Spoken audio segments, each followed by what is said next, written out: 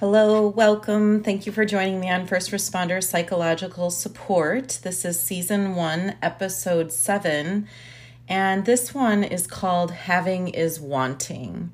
My name is Sarah Gura. I'm a master's level licensed clinical professional counselor in the state of Illinois.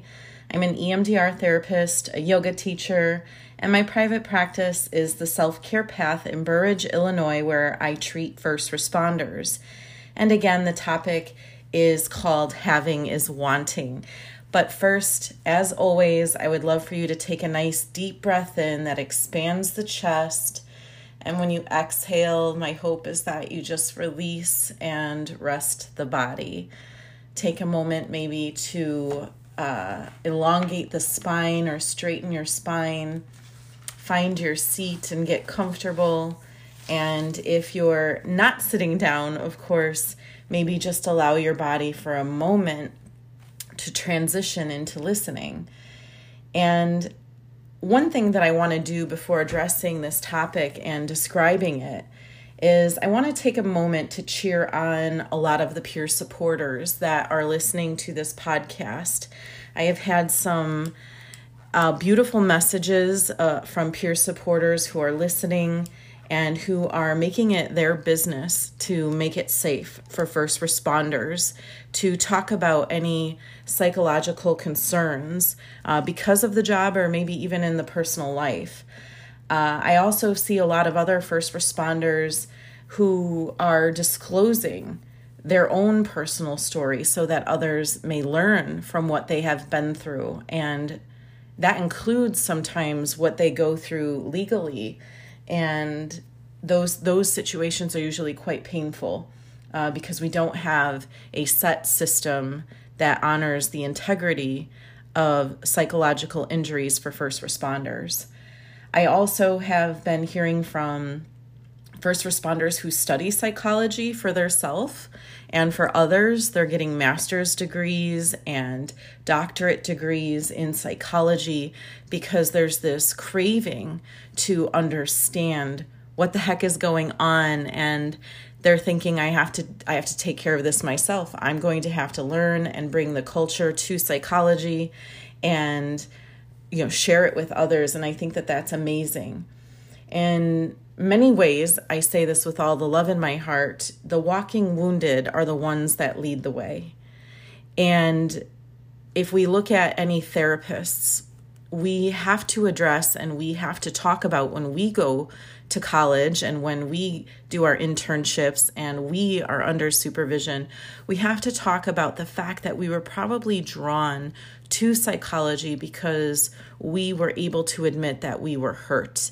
In one way or another, we wanted to help ourselves or we wanted to understand our family of origin so that we could do better with our family of creation. And I see that that's no different in the first responder world. Those who are stepping forward and who want to be helpful may have seen or experienced a lot of suffering themselves.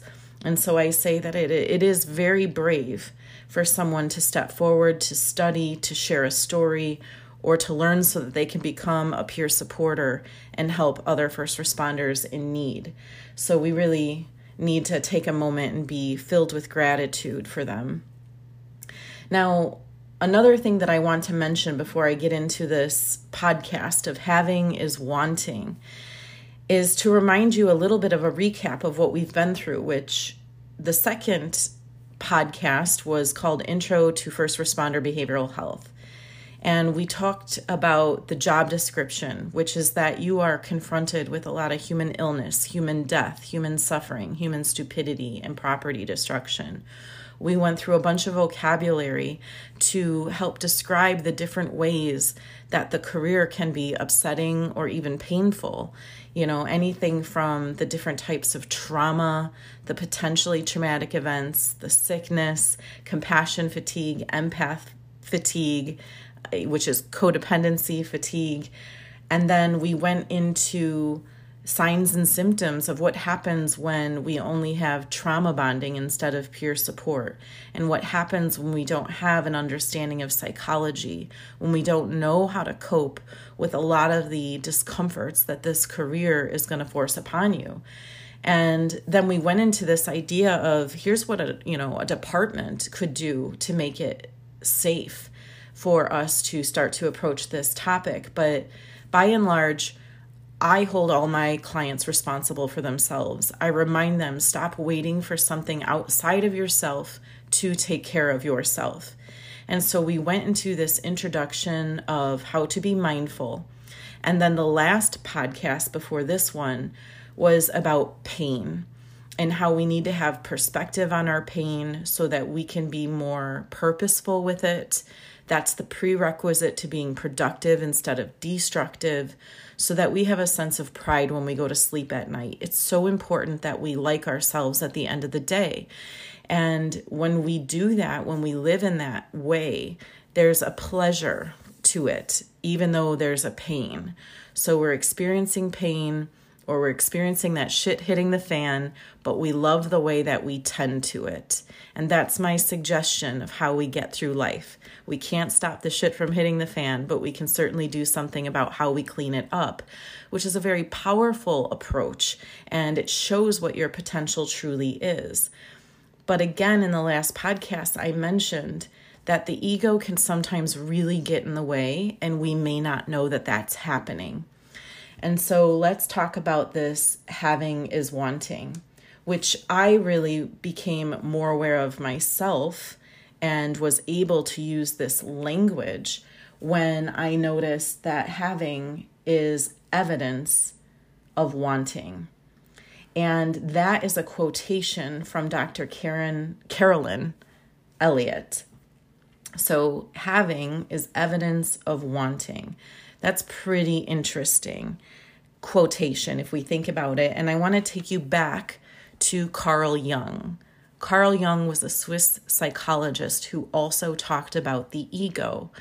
And in this case, your ego is your unconscious self, and it can become conscious, okay? But Carl Jung also referred to the ego as the shadow. And what we need to do is turn inward so that we can notice, so that we could see the shadow. Now, one way that I was asking you to witness your ego or your shadow was to look at the wolves. I had talked about if something triggers you, you can watch your thoughts. And I mentioned that a lot of people think that they are their thoughts, but you are not your thoughts. You're the witness or the observer of your thoughts. And that's one way, again, that we could see the ego or the shadow.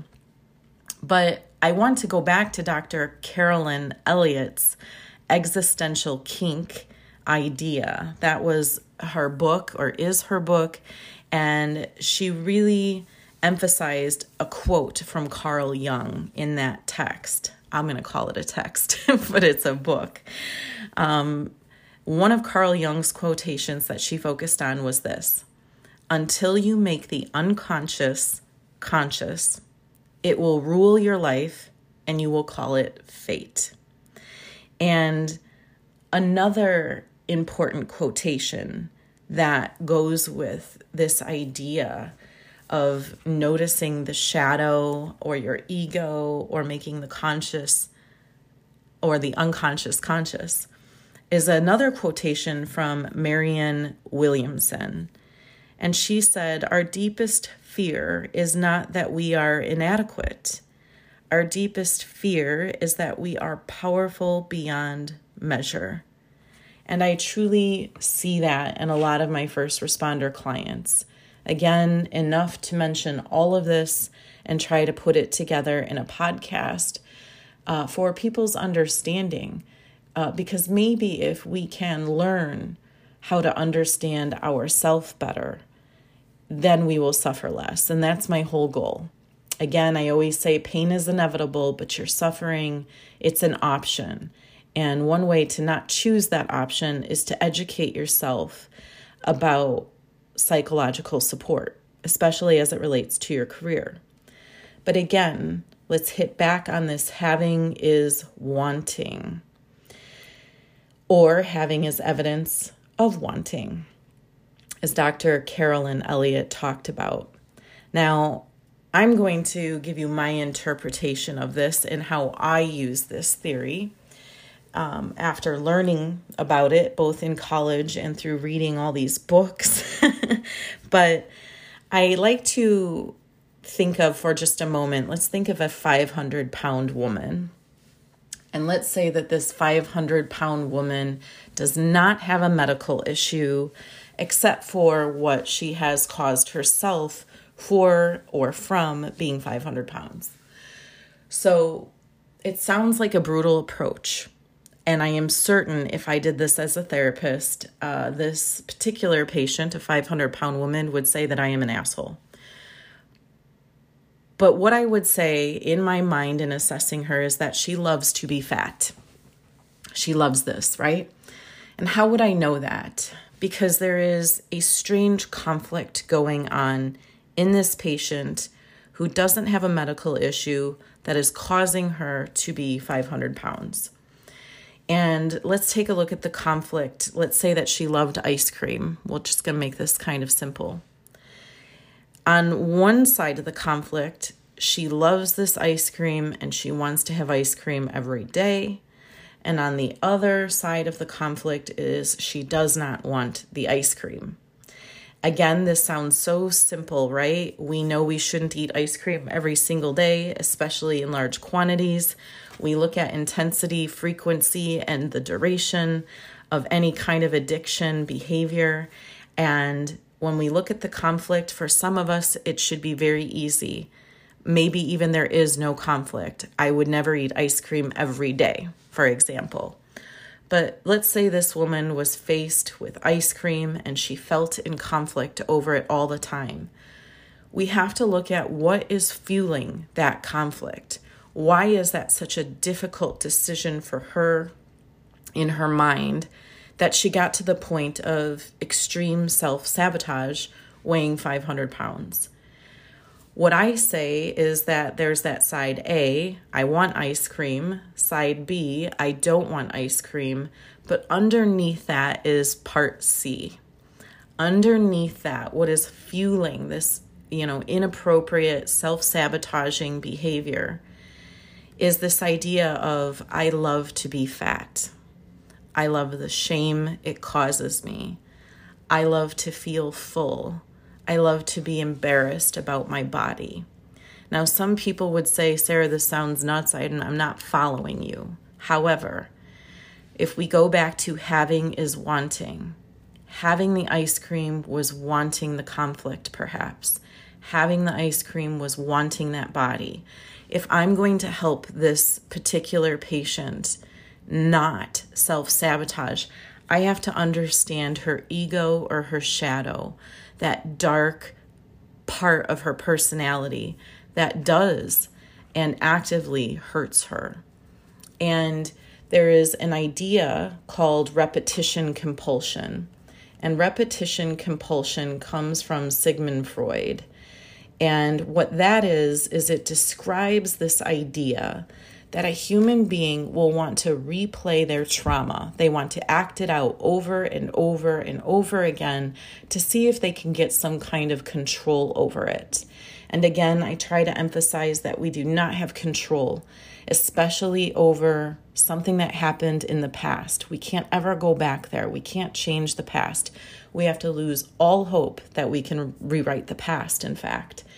So repetition compulsion is kind of this pain in the butt behavior where, once again, we try to recreate a trauma to see if we have control, and we don't. So if I access this idea with the 500-pound woman that she is recreating shame, she is recreating embarrassment, she is recreating maybe a sensation that she felt often in her childhood, then we understand that I love being fat part, right?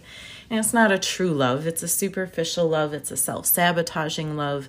But having is wanting covers this idea that she is really failing at trying to succeed at being in control of an issue.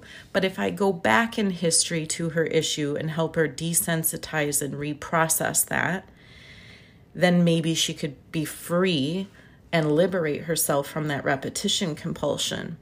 Now, that is definitely some EMDR language, and we will get there in these podcasts eventually. But how do we get this patient to be conscious of her unconscious material? So one way that we can do that is, again, to show her that she loves this particular self-sabotaging behavior. So maybe when she is driving by Dairy Queen or door dashing it or whatever it is, going through a drive-through to get some ice cream, I would ask that person to bravely say, I love being fat. I love the shame it causes me, and I love the embarrassment. That sometimes is like lifting the hood of the car and seeing the engine and realizing what is driving us to do something very self-sabotaging. It's also very difficult to pull into, an ice cream place and have the ice cream, right? There's many seemingly unimportant decisions that go into that. You have to, let's say, get in the vehicle. You have to drive there. You might have to pull up to a window or get out. You have to order. You have to pay for it. You have to drive away with it, and you have to start eating it. Those are all the seemingly unimportant decisions that go into this one self-sabotaging behavior. But if you become more conscious of your ego or your shadow in that moment by saying, I love being fat, I love the embarrassment, I love the shame, then you are starting to notice that repetition compulsion a little more consciously, and it becomes difficult to follow through on that string of seemingly unimportant decisions. And when I have used this with first responder clients and I've explained this to them, they admit not only am I doing that particular self-sabotaging behavior less, whatever it was that was bothering them, they also can't go through a drive-through as easily because they're like, no, I don't want to be fat. I want to stay, in shape. I want to take care of my body. So it's kind of interesting how once we learn to make the unconscious material more conscious, that we start to notice our bad behaviors and what we say to ourselves in order to get away with stuff. And for example, the ego is very tricky. If we stay on this fat woman who loves ice cream, and we picture, let's say she is driving past that Dairy Queen or about to, she, instead of saying, I love being fat, I love being embarrassed, I love shame, her ego can also say, it's only once a day. It's hot outside. This will cool me off. It's just a small sweet treat. I'll get a kid size instead today. That is also the ego talking to you, trying to convince you to do that act of repetition compulsion, which again is deeply rooted in a trauma. So what I want to do now is give you another example. I want to talk about something a little more serious than ice cream or being fat. Let's talk about alcoholism for a second. Again, we have to be careful because this theory can be so offensive to people, and I understand that it is not for everyone. So take a nice deep breath in as I talk about alcoholism and exhale and relax your body. This is just a theory. It doesn't have to be used by you in order to feel better. But let's say that you are just hungover and it's close to the weekend, your shift weekend, and you are actually considering drinking again. Maybe there's a golf outing or some kind of event where you and the guys are going to get together and have a couple drinks. Now, already, even though you were just hungover, you are thinking about drinking and being hungover again. So let's apply this having is wanting theory to this situation. On one side, I don't want to drink alcohol. I don't want to be drunk again. I don't want to waste a day trying to recover. And on the other side, I totally want to do this. I want to go have fun. I don't want to restrict myself. I don't want to be that guy that orders a non-alcoholic beverage. Again, for many people, this isn't a conflict at all. But for some people, their ego actively engages in the conflict of to drink or to not drink. So we have to take a look at that part C, like I described before, that is fueling the conflict underneath the surface. And underneath the surface is, I love being an alcoholic. I love to drink. I love the taste. I love the smell. I love the buzz. I love to get drunk. And if we take a look at the emotional or psychological quality of the repetition compulsion, maybe it is, I love to self-sabotage. I love to physically punish my body. I love to be embarrassed or to not know what I did the night before. And why would anybody like those things, right? Once again, the ego is a strange character, the shadow, that likes to repeat something that has happened in the past. So maybe dad was an alcoholic and this is how you learned to deal with your emotions. Consciously or subconsciously, you were a witness of that behavior in your childhood, and because they didn't use any other method for coping, then you developed the coping mechanism of drinking yourself. Now, there's many reasons why people may become an alcoholic, but for the sake of the podcast, I just want to talk about that fueling part. What is fueling the conflict? It is usually the ego that has a repetition compulsion element to it, that is trying to repeat a trauma it personally experienced or that it witnessed, and it doesn't know how else to cope.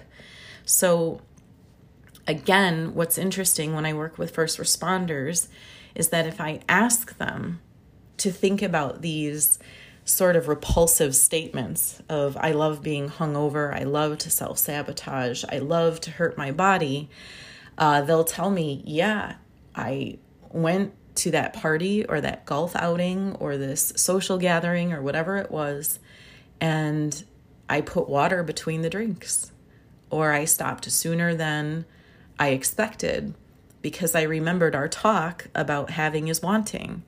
And I don't want to have a hangover. I don't want a hangover. When I have had a hangover, apparently you're right, I did want it because I engaged in every seemingly unimportant decision to get to that point. And I did it repeatedly.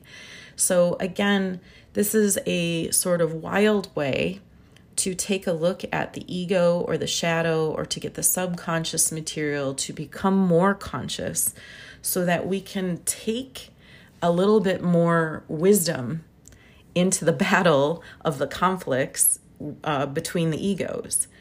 So again, what we also need to address, and what I am going to address in the next podcast, is some information about trauma, because our repetition compulsion that shows up in this having is wanting is definitely driven by a root, and that root is complex trauma.